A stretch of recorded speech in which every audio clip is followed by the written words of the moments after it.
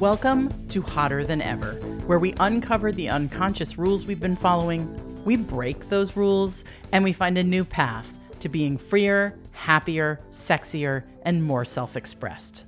I'm your host, Erin Keating. Today, I talked to brand strategist and podcaster Sybil Amuti. Her podcast is The Great Girlfriends Show, and you can feel her warm, get real girlfriend energy from the jump. We talk about how she unintentionally started a community around her podcast, about how you might wish you were a Dove bar, but you're actually a Starburst. That's a good one. She encourages women to put their spirit on display and talks about a spiritual awakening she had after a really dark period in her life. We talk about talking to God, finding spirituality in nature, and remembering to celebrate ourselves. This is a good one. Here's my conversation with Sybil. I am so excited to have Sybil Amuti here with us today. Sybil is so many things. She's an executive brand strategist. She's a podcast producer and host, a philanthropist, a wife, a mother to an 11-year-old and a 14-year-old. In her branding work, she's delivered strategy and direction for companies like Nike, Target, and Tony Robbins. I think you might have heard of at least two of those. Sybil created the Great Girlfriends Show podcast to connect women with daily tips and solutions for living a passionate life and building a thriving business. I'm so excited to have her here today. Hi, Sybil. Hi, friend. Hi. Okay, so wait, I've listened to your voice 1,000 times, right? But hearing it in this space, I'm like, it's the sexiest, smoking hot, like, it's so sensual. Why, thank you. If the goal of life is to discover your gifts and use them, I think this is one for you. I have found. This voice is a moneymaker. Let me tell you something. It is smoking. Excellent. I will take it. I love it so much. Hey, Erin. Oh my God. I mean, what you have built with the Great Girlfriends Show is big and meaningful, and it's a community, right? Yeah. I want to talk to you about so many things today. I think I want to start with, what is the connection between your work as a brand strategist and then that slide into podcasting and community building, which seems like a whole other world, but I know you have the dots in your head that connect. It's so interesting because I look at brand strategy as storytelling. And ultimately, the role of a brand strategist is to help build, develop, and amplify the story of a brand, a product, a good or service, right? I wanted to get into podcasting. I didn't know that I was establishing a storyline that needed to unfold in the market. So I wasn't clear on that at first. What I did know was, I know how to build a brand. I can come up with this concept, develop a go-to-market plan. I can build a strategy. I can set up products. I can help market it and build it and really get it and grow it. But I didn't understand that I was helping other women tell their story. I thought I was just supporting their pre-existing stories. I didn't realize the unfolding that would happen through the community build aspect of it. I was just there to say, hey, girl, you're doing great. I wasn't there to go, hey, girl, you can do it. I was like, wait a minute, That's a whole different... Isn't that interesting, though? We see how people present themselves in the world. We think that person has their story down. That person knows who they are, what they have to offer, what their business is, for example. Yeah. And then actually you create a frame and they step into it and they go, oh, let me give it a breath here and think about how I talk about myself. What do I want to say about myself? How do I shape that? Yeah, it's crazy because I think the connection in storytelling is that it's like this quilt. It's like the words will weave together and they will develop a new chapter for someone new. As we tell our stories, as I'm connecting to you and you're connecting to me, some hot, amazing woman like us. Oh, yeah. Who's listening somewhere in Montana, or Arizona, or Illinois is going, wait a minute. They were able to start a podcast with kids, with families, and pivot in business. They were able to pick up again. They were able to walk away from things that didn't serve them. I can do it too. And so I think what happens when you do share stories, when you start to open up that world, people jump into that world and they take away what they need to go build in another world. And so we started to see a lot of that happening in the community space of it all, that I was very much like, whoa, there are people who want to commune over this content. I think that's so powerful. At that time, going on 8 years ago, I didn't understand that with podcasting, there could be community. I want to dig into that because Yeah. I am someone who always thinks I'm alone in the world. I always think that I have to do everything myself. I have to figure it out myself, that there's somehow weakness in reaching out and asking for help and support. Now I'm growing in that.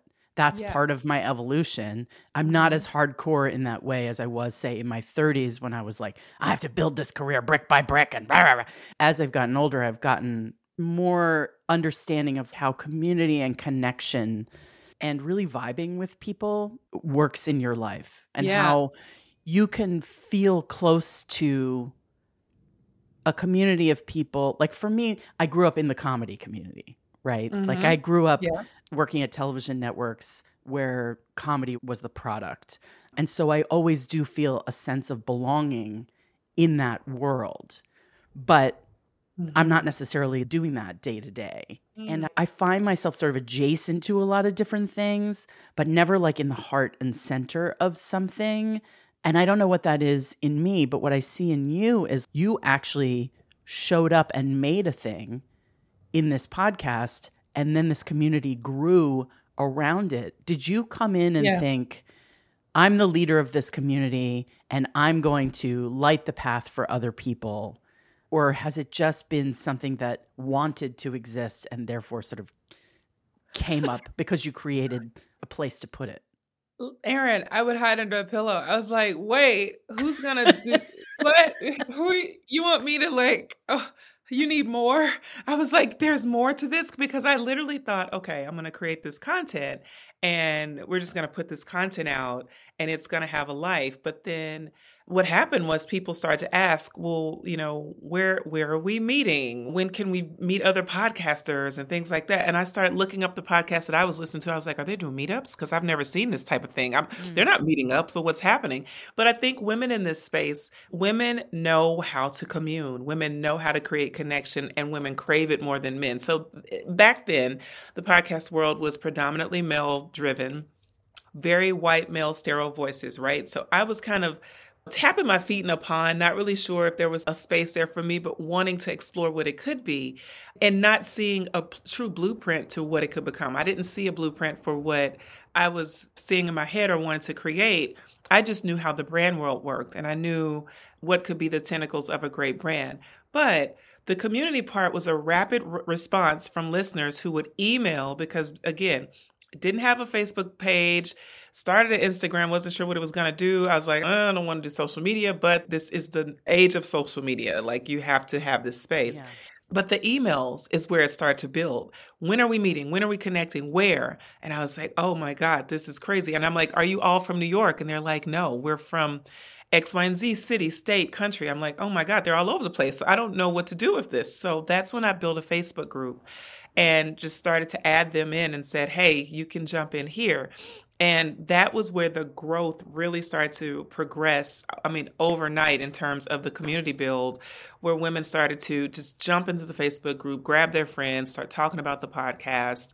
And it really took on a world of its own, almost kind of separate from the podcast now. Now it's sort of a community of women who are all connecting and celebrating over friendship, etc. They may not all be podcast listeners, which is so interesting. So I know on your Instagram, I have seen pictures of your events and I have never seen a better dressed group of women in my whole life. I cannot the most fashionable women. Handle the fashion is over the top and they're dressing for each other. Yeah, and it's so great because there's no dress code. I'm like, you just wear what makes you feel amazing. And they show up and the colors and the vibrance. And I'm like shopping the crowd like, oh my gosh, they impress me. Just the way they love on themselves. And I think that's what I'm learning, Erin, is when I look out at an event, I look at a mirror of, okay, this is the perception of what they think this brand deserves. And this is how they want to show up for this brand. And I'm so honored because, you know, you can wear sweats and I'm like, come on in. But to see women just really want to love on themselves and be so warm and genuine in these amazing colors and dresses and everything, like the whole look, it really puts a lot of pressure on me, honestly. I know. I was thinking that. Am I going to wear? I know. It sounds so superficial, but it really is not for women. I think It's not. how we dress and how we present ourselves and how we turn ourselves out and show up in the world. And you created that. I mean, Yeah. you, for whatever you did intentionally or unintentionally, as a leader, as the locus, as the center of this Great Girlfriends universe, Mm-hmm. I can only imagine that people see something in you where they go, okay, I'm gonna bring my A game. I'm going to bring my Yeah. A game to this party. Yeah. I think it's probably like my sole request of anyone is to put your spirit on display. What does your spirit look like? Like, what's the fabric of your spirit? What's the texture of your spirit? Let that really be a display of who you are, not a facade. No facades. What does your spirit look like? Let that be the thing that you mirror out to the world. How do you think people identify what their spirit is? How do you get in touch with what that is so that you can Yeah. shine it out? Oh my God, so much work there. That has been a huge part of what we spent time doing on the podcast is talking about what you look like from the inside out. Like, what are the values? What are the attributes that you possess that are on display? What is your guiding light? What is your leading force in life? How do you show up every day?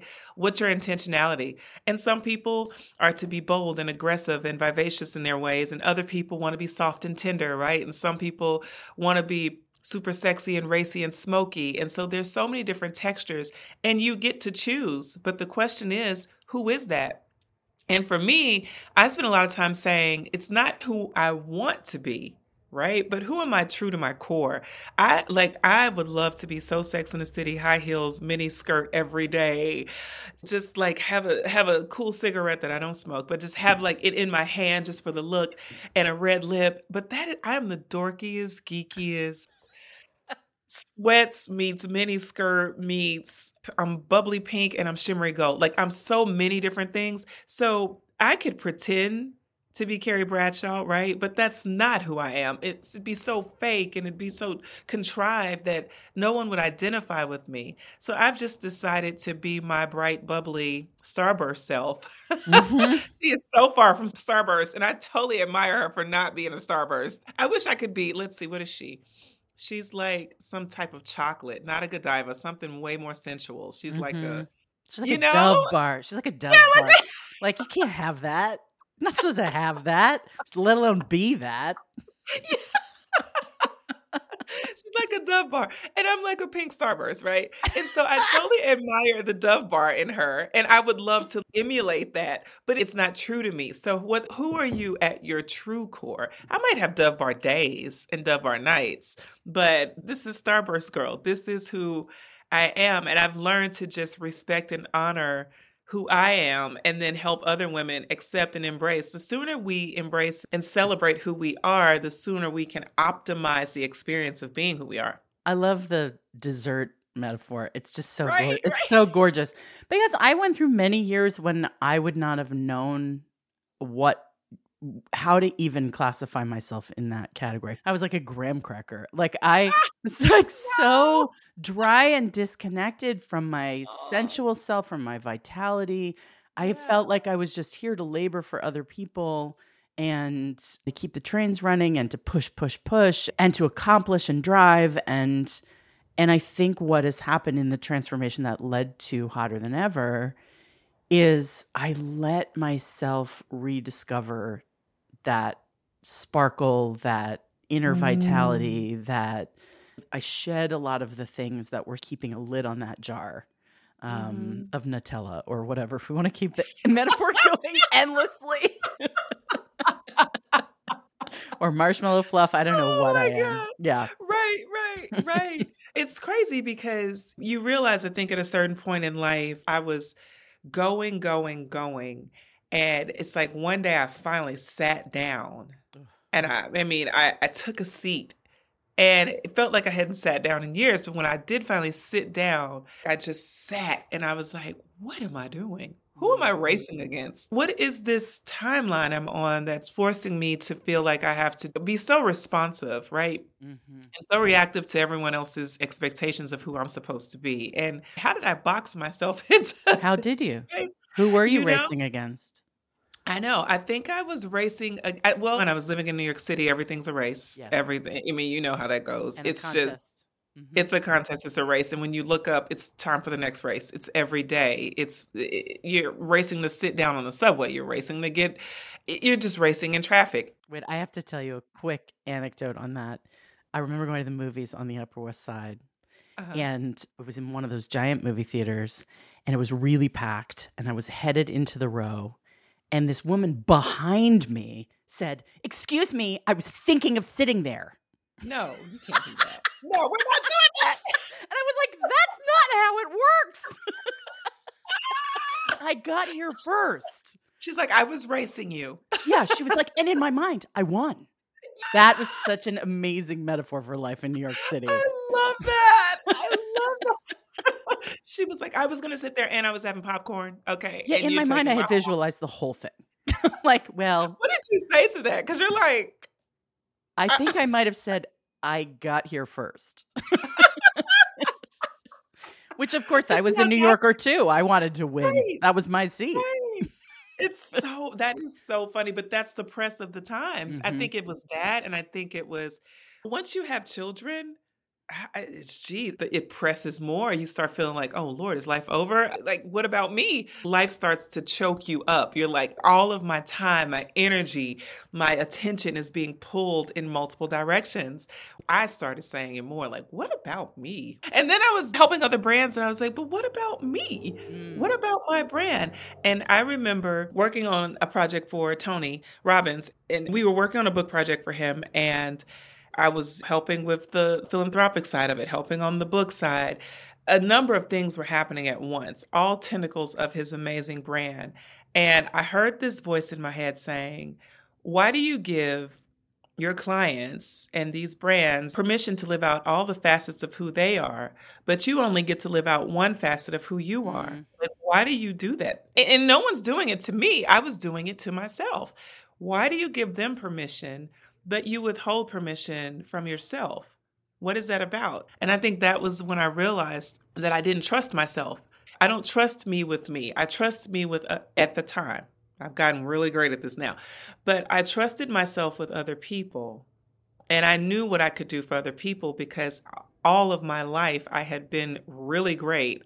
Youngest child of 5 kids, accommodating and pleasing and making space for other people. I was born into other people's lives. I wasn't really born into my life. I got a manual when I arrived. They were like, this is how we do things. This is the beat of the house. You're the youngest. You do what we say. It was like military, right? I'm like, oh, what about me? So that was, I think, how I realized, wow, you really have put yourself on the back burner and you're really great at people pleasing, and I would have never thought I was a people pleaser. It would have been so offensive to say it to me, but I had to be honest and go, you've been pleasing other people. You've been very accommodating to their dreams, but you put your dreams in a furnace. So I have to go back and get the ruins out, And that was it for me. That was an awakening that I had. And I was like, well, anything that I do great for other people, I can do great for me.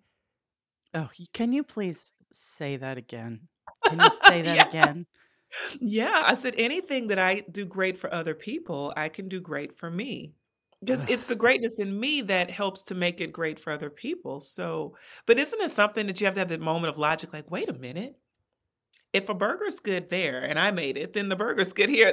Then the burger is good. It's a good good burger. Yeah. It's a good burger because I make good burgers. And you have to have that moment of like, wow. Yeah. I love that so much. And one thing I love to talk about on this podcast is uncovering the unconscious things we've been telling ourselves. And I love you saying that you didn't trust yourself. Yeah. That somehow you didn't trust yourself with yourself. Yeah. Like you trusted yourself in service of others. You trusted yourself in Right. pleasing people.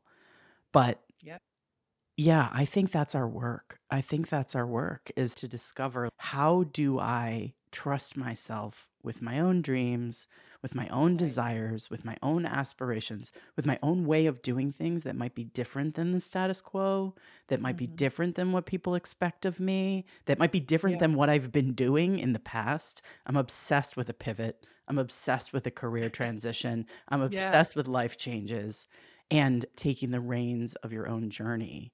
Mhm. I think that's Mhm. so wonderful. Because you think about it, Aaron, I don't know about you, but I felt like at a certain point I was distributing so much of my worth outward. I wasn't holding enough for myself, Mm. right? Like I was giving 20% over here, 10% here, 30% here. Oh, the kids, 50. And then by the time I look up and I want to assess myself and look at my worth and even hold something for me, there was nothing there. Well, and do you think the culture supports us holding anything for ourselves? No, No. absolutely not. Right? And No, and it's also no. hard not to feel really selfish when you have Yep, kids and you're yep. are trying to earn money and you're trying to give your kids this great life experience and you're trying to keep a marriage together and you're trying to do all these things. Like the most that I could ever claim for myself was a manicure. When my kids were little, I had to negotiate time. I mean, I have twins, so like Mhm, everything was a mhm. shit show. And there were never enough hands. Never, Yeah, you yeah, need four adults to manage yes, twins because yes. that's the ratio. It's 2 to 1. It's what it's supposed to be. So we needed a house full of adults at all times, which meant no Yeah, privacy. And and then if I wanted to get any breathing room at all, I would be like, okay, I know how long a manicure takes and mhm, mani-pedi, and that is my self-care. And that was all I did for yeah, many, many years. And that was a mhm. negotiated settlement. And it's hard, yeah, because you have to tell yourself that you deserve it, that you're worth it, right? That it's okay to give this time back to you and that you know what I mean? That you return back a better person Oh, when you absolutely. Absolutely. But I needed so much more than that. I needed Yeah, so much more than that. And I yeah, think that's what led to me feeling so depleted and so mhm, like a husk of myself at a certain yeah, point, and that's what precipitated so much change in my life. But yeah. I also think you have a beautiful marriage, and I have Mhm. heard your husband on your podcast with you, I love them. and I want you to talk about what it feels like to be in a functional marriage. Because I don't know about that. And I also am curious about the role that faith and spirituality plays in your family Mm. life Oh my gosh. because I was raised culturally Jewish, but my dad's not Jewish. I went to Quaker school. I have Wow. cobbled together my own spirituality through various explorations and 12 steps, and all of that stuff got me really thinking about what is God? Is there a God? What do I call this higher power? Like, how does this all Mhm, work? I've never bought into like a system of spirituality mhm, belief, but it plays a role in my life. You are actively a spiritual person, mhm. and I just want to hear about your how you identify spiritually. How is it part of your everyday life, and how is it part of your marriage and your family, and how you keep everything sort of together and sane and functional? Obviously, I'm That is so idealizing wonderful. you, Sybil. I'm cracking up over here. Functional, when you say functional, I'm like, "Oh, I guess it is functional." It's so weird because when you're in the middle of your thing, I don't know, we're 17 years in, and it feels so good to be 17 years in. What makes it functional for us is that we choose each other. Mm. Every day, I still choose him and he still chooses me. And those choices help to work towards what we want to see. So we're working in harmony or in sync with one another. And that's what makes us so functional for me. And it's quite interesting because I never wanted to be a wife or have children when I was young and tender in New York. I was just like, I'm going to have this New York life and this is what we're doing. But it was God, literally. It was God that led me to trust the idea of marriage, trust that I could be in a marriage that I would want to be in. I mean, and my parents were married 53 years before my father passed, and they had a good marriage. So Mm. there wasn't a lack of blueprints or anything like that. It just wasn't an interest. Mm. It was not on my list. And I was okay with that. But I really do recognize now, every year past 2001 is really a grace year for me, specifically because, I'll say 2000, specifically because prior to that, I went through Mm. extreme depression, wanting to commit suicide, Mm. all these things because I'd gone through sexual assault and it really knocked the wind out of me. Like it hollowed me out. Mm. And so the reason that my life was resurrected was because all my dead or dark days were intercepted by God. I literally had an interception and People would always talk about their relationship with God, and I didn't have it. And so I was so angry because I was like, well, why do these people get a relationship with God and I don't? Or why do these people seem to have so much joy and I don't have it? Like, what makes them more special? And, I was very judgy Judy. Like, what makes them more special than me? Like, how did they qualify? And I took that to God. I was like, I don't think it's fair that these people get joy, that these people have happiness, that these people may not have gone through assault, or these people haven't had depression. Why do I have it?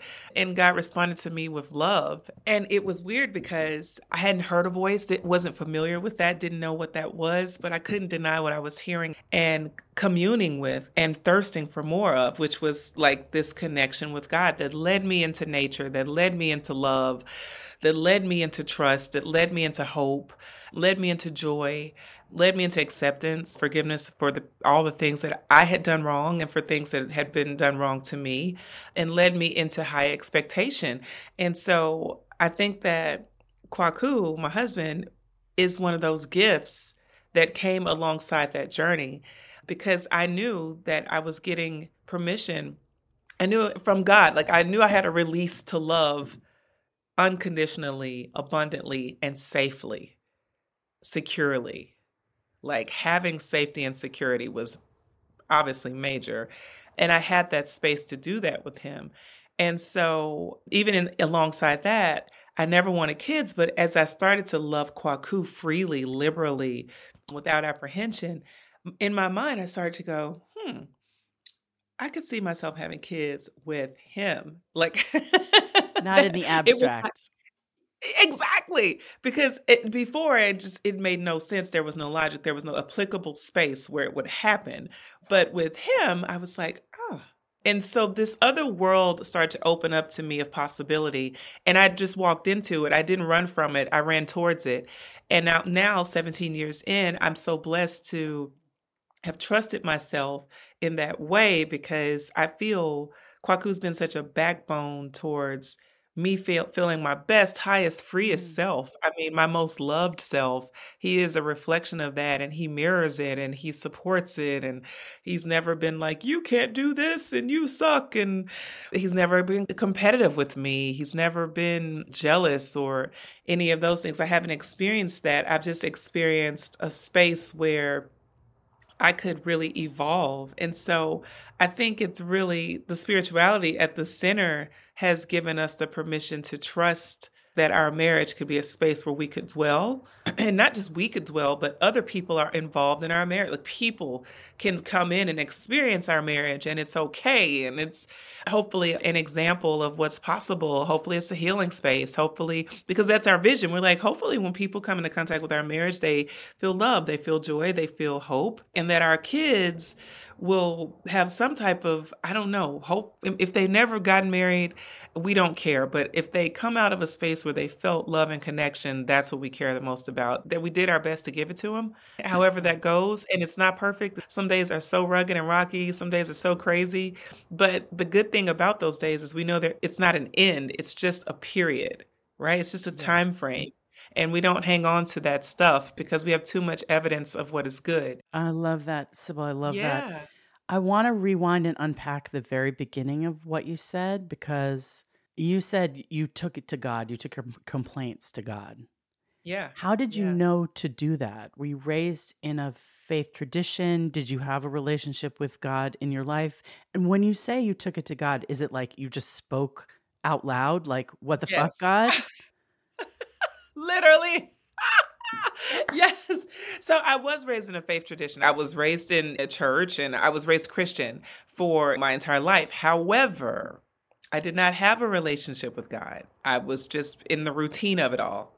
We went every Sunday. We prayed over dinner. We prayed at night and all that. So I was in the routine of it all, but I did not have a personal relationship with God at all. So I think when I went to God in anger was the first time that I actually went to God.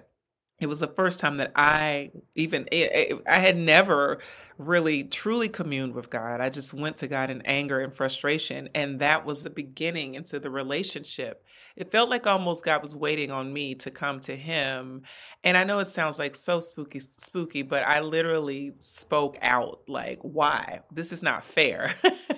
I was probably the crazy lady in Times Square. I'm people watching in Times Square and I'm looking around and all of these people seem to be so happy, so overjoyed. And I'm like, why was I the girl that got raped? These women don't look like they've gone through anything, right? Judging from the outside. And why is everyone so happy? And they're taking pictures. Why do they feel so connected and I feel so alone? Like it's so unfair. And I started to have that verbal communication and I felt like I heard it back and I was like, oh. So what did you hear back? Like a Well, voice or a message in your head? I'm really curious about the mechanics of this because it's all mysterious, right? Everything about spirituality is so mysterious and so kind of unknown and unknowable. And yet you do at times, I'll speak for myself, I do at times feel a spiritual guidance or something coming from my intuition or some kind of voice that says it's going to be okay. You're going to work this out. You're going to get through this and it's going to be so amazing. Keep the faith. And there's a thing in 12 steps called the gift of desperation, which is when an alcoholic, my 12-step experience is with food, but when an alcoholic or someone with some kind of addictive behavior hits rock bottom, then they are willing to surrender enough to the notion that there's something bigger than them in the world and that there's some divine guidance that is available, however you conceive it, however you write it for yourself, wherever you find it, whatever clues you pick up and decide, yep, that's it. I'm a very much of a choose your own adventure when it comes to spirituality. I'm like a bird who has a nest and I'm like gathering all the little bits that make the nest and it's made of all kinds of weird stuff.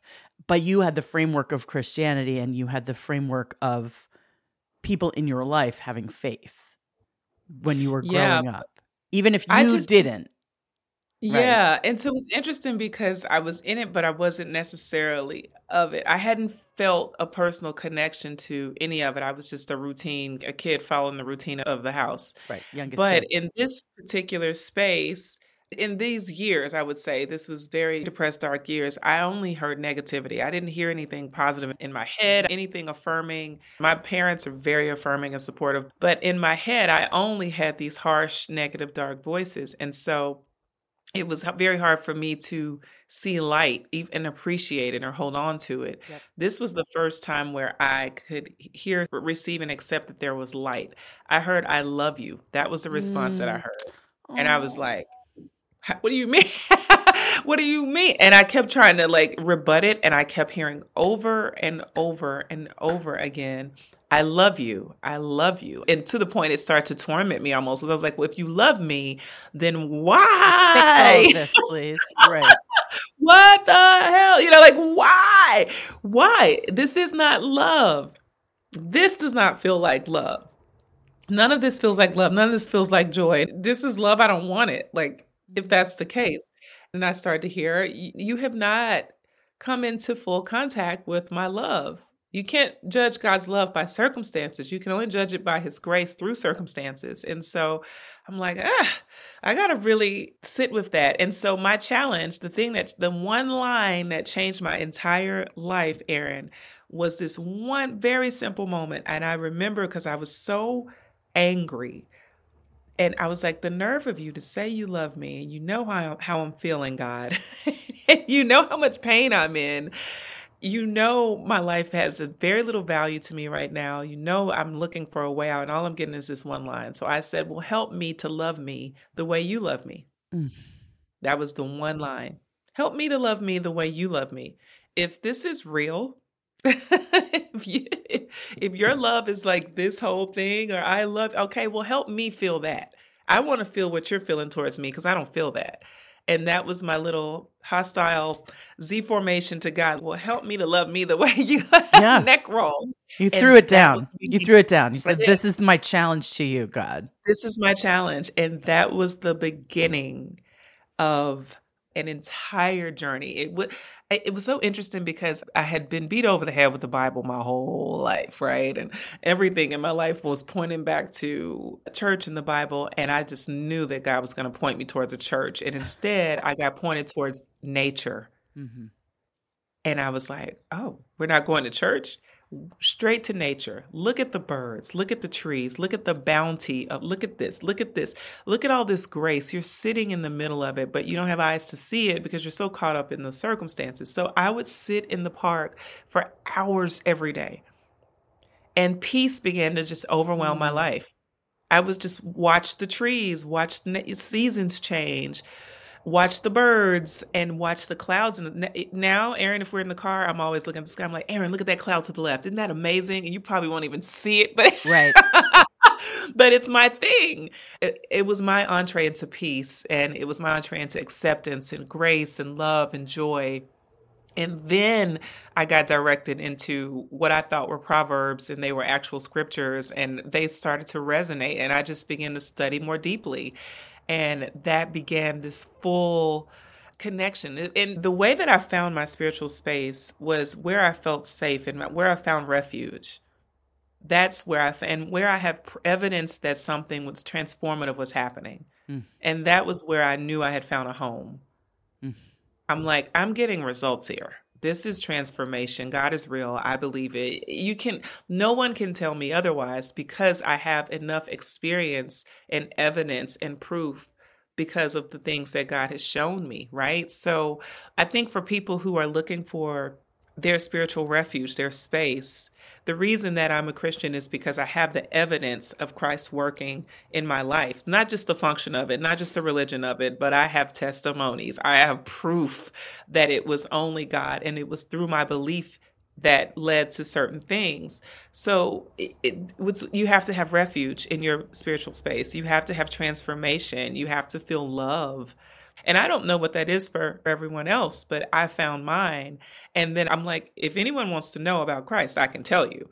I can tell you. I can tell you according to my belief, not according to the years I spent in church. I don't even talk about Right. my preliminary years. They were great years. They were fun. But what I know for myself came from 1998 forward. Yeah. It's amazing. I mean, when you start to talk about scripture and Proverbs and the Bible, I go, womp, womp, womp. Like my brain is like, I don't know what you're talking about because I'm not Christian and because my Judaism is largely cultural, where we never talked about God growing up. And almost the philosophy in my cultural upbringing as a Jew was like, isn't that nice that other people need that? It was almost like, oh, religion is the opiate of the masses, but we're a tribe, you know. We're a tribe and we So help you each never other. talked about God. Never talked about God. No. And in fact, my father was a self-proclaimed agnostic. So he definitely found something in nature and is always like, yeah, I mean, we don't know. What do we know? We don't know anything. This is all a mystery. Life is a mystery, isn't that? Yeah. And so, you know, he was never willing to say, no, there's no God and I know something. He was always willing to say, there's something and I don't know anything, which I respect. Yeah. And that's very honest. Yeah. And then my mom was very identified with Judaism. But when I started to do 12-step work and started to talk about spirituality, because it was helping me relieve my sugar addiction and my self-hatred around my body and all the shit that had plagued me, and was softening me and opening me and healing me in a lot of ways. I resisted that God talk. I resisted all that stuff. But I also heard people who were real recovered say, you need it. Sorry, you got to find it. You need it. Otherwise, this shit doesn't work. And so for me, it's like I have some really, like, I make fun of myself for where I find evidence of the divine, but it's largely in nature. And seashells and the connection you can't to make this stuff up. fractals and, well, I mean, what is the Fibonacci sequence and why are things always patterned like that? And why is corn so organized? It's so stupid. It's so stupid. But it is a miracle of efficiency. That is such a great question. I have to take it down to a really dumb, basic kind of level where I'm like, so much. Why is corn so organized? I don't know. What's a pine cone? Why does it look like that? It's incredible. Right. I mean, and I like how silly it is that I find mystery in these very everyday things, but I really do. And it really does remind me to enjoy not knowing to Yeah. enjoy the fact that I'm small in the universe, Yeah. that what I Yep. do matters so much to me and matters not at all in the scheme of things. Yeah. There's some liberation in that, right? Where you go, Right, I was gonna say, it's so freeing. yeah, It's freeing to yeah, know that you don't have to carry the weight of the entire world because there's a higher power at work. I literally watched Gladiator the other day, and what is the line? He said, "We are shadows and dust. We're mere shadows and dust. We're shadows and dust. We're shadows and dust." And I was like, we are shadows and dust. And you could see that as super depressing, like, oh no, well, everything I ever did doesn't amount to anything. We're just shadows and dust, ashes to ashes. Or you can say, well, let me just enjoy the magical things that are available to me here and now, like Yeah. human connection, like community, Yep. like the fact that your ladies dress up for you, like the fact that you have a loving husband and a partnership that works, where you can communicate with each other and you can create a culture of your family together where you all share a set of beliefs and experiences. I mean, I think all of that stuff is, that's the like essence of life. That's It the is. deep And I stuff. think we have to just play our part, right? I've learned to play my part. What is my role, right? What is my contribution here? This is a human ecosystem and everyone's part matters. And every single day I have an opportunity to play my part. So what are my contributions, right? What are things that I want to see, or what are the differences I want to make? And how do I make them on a daily basis? Like being here with you is part of my contribution because I love connection. Yeah. So I'm like, having this love connection, this is part of my contribution, and it's part of the gift of being me that I get to get it back, right? So the reciprocity of this moment is very rich for me. So I'm looking for those kind of moments in life where I can give and I can receive it. In return, I can receive the reward of the moment. And I'm constantly in a space where I'm asking, what are the contributions that I'm supposed to make? There's tons of things that I wish I could do. Right. I would love to be the ultimate roller skater. I'd love to dance. I'd love to go on tour Beyonce and just be a background dancer, right? Put me on the tour Beyonce. But it's not happening. So in the meantime, she may or may not be listening to this podcast. Maybe. In the meantime, what are the contributions that I'm supposed to make where I am with who I am? And I think that's full acceptance. It's not trying to curate something that is not for me and that is for you. This is my time to be me, to give of me, to love myself, to embrace myself. And part of that is how I show up in the world. What's my benevolence? What's my thought leadership? What's my contribution? That's why I'm so excited about your podcast, because I know the pivot that you're in and the evolution, and you're giving yourself permission to open this space up. It's so big. It's bigger than you can even imagine right now. Trust me. Okay. Years from now, we're going to... I'm telling you, years from now, we'll be at your event on some stage, and you're going to be like, wow, when you look at how the mark has been made, like you're really securing a space for not just yourself, but all of the thousands to millions of women that are going to listen, and it opens the door for so many people. And I just respect your mouth to God's ears, and you've got the direct line. I respect so. it. Yeah. I'm like, hey guys, it's me. Listen, we got Erin out here. Hotter than ever. Let's make it hot. But seriously, you had to step out to do it, Erin. You really did. Yeah, I did. Yeah. And also I felt called to do it. Like in my definition of that, it wasn't that God called me. I just was like, this is what I'm supposed to be doing. And so many people have a call, Erin, and they ignore it. They're afraid, because you can excuse your way out of a call, right? You can go, not today, maybe tomorrow. But next thing you know, I'm like, look, there's wait a minute. We've got graphics. We've got a schedule. We got a producer. This is in motion. Right. I love this so This much. is the beginning of something. Right. And I don't know where it goes. We never know where it goes. Yeah. One thing that I fight with, and that I think women fight with, is this fear of being selfish. This notion that, well, if I step out front and I claim space, like, who do I think I am?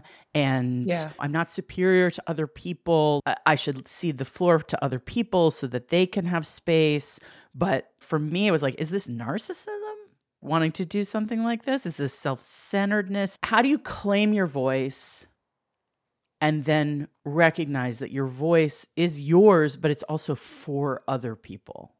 Like, Yeah. how do you reconcile that with this taught notion of like, don't be selfish?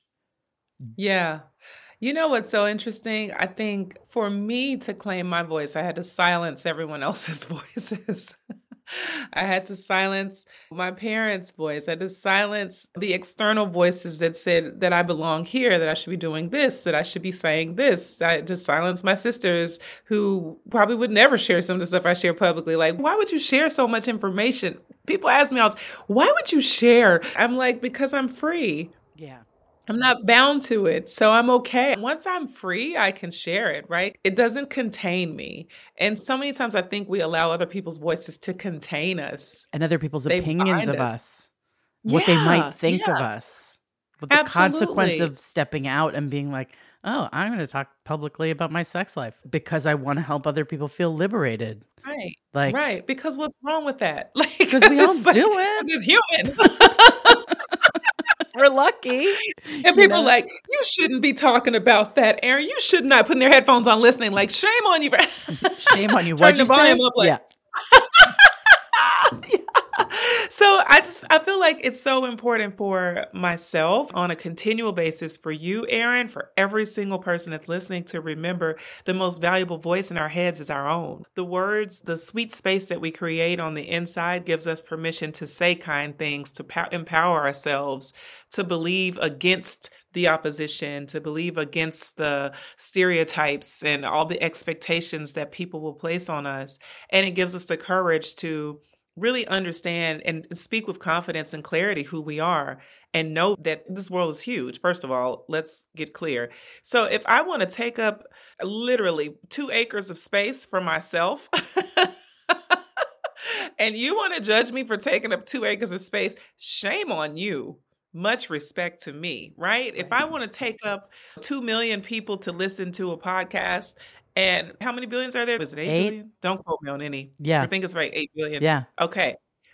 Respect to me, right? Honor me, regard me, recognize that I'm doing my part I'm doing myself a service, and I'm doing the world a service. Yeah. Silence does the world no good. Every voice matters. So us being willing to use these voices to help amplify the voices of people who've not yet found a mic or have not discovered who they are, that's service. That's community service. That's contribution. That's benevolence. That's charity. That's philanthropy. That's thought leadership.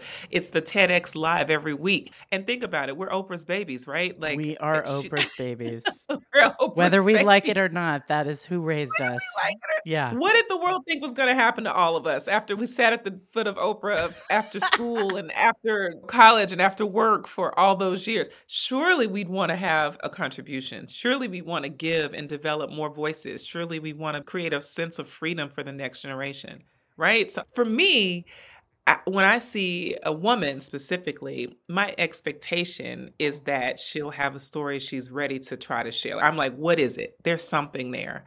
I'm always looking to help release a woman to say, you know what? Maybe you haven't felt like it's worth it, or maybe you feel like because you work in accounting, you're just supposed to hold your head down and count the numbers.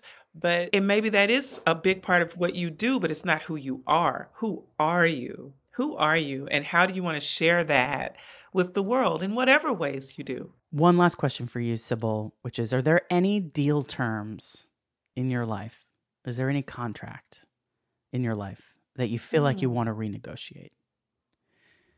Ooh. It's a question I like to ask everyone on this podcast because I feel like it gives us a chance to think about we're in deals with everybody and ourselves. Yeah.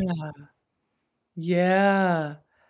I think I'm in frequent renegotiation with myself, still figuring out how to allow permissions that I put on hold for years. And part of it is continually saying it's okay to socialize and amplify things that you would have traditionally kept quiet on. I tend to celebrate at home and over dinner, and it's okay to celebrate publicly. It's not egotistical. It's okay to pat yourself on the back and to ask for other people to pat you on the back. It's okay to give out a medal here and there to yourself. So that celebration piece is something that I'm still really building on. And when I say frequent renegotiation, I didn't realize how many rules I had around it until I'm challenging them. Amazing. I love that. Yeah. I struggle with celebrating myself and making room for celebration in general. Yeah. I love that. I love this conversation. Thank you so much for taking the time, Sybil. Everybody listen to the Great Girlfriends podcast. I will put everything in the show notes so you know where to find Sybil and what she's up to next. There goes that voice again. Erin, is something to it, I'm telling you. Because it's a bedroom voice, just to be clear. It's like all low and smoky, and I'm just like, I'm here for it. I love you so much. I'm so proud of you. There's something there. I don't know if you've considered voiceover work, but back in the day. Yeah. Maybe again. Yeah, you got it. You got it. You got it. Thanks, friend. Thanks for listening to Hotter Than Ever. I want to hear from you. I want to hear what you think of these conversations, these themes, these topics.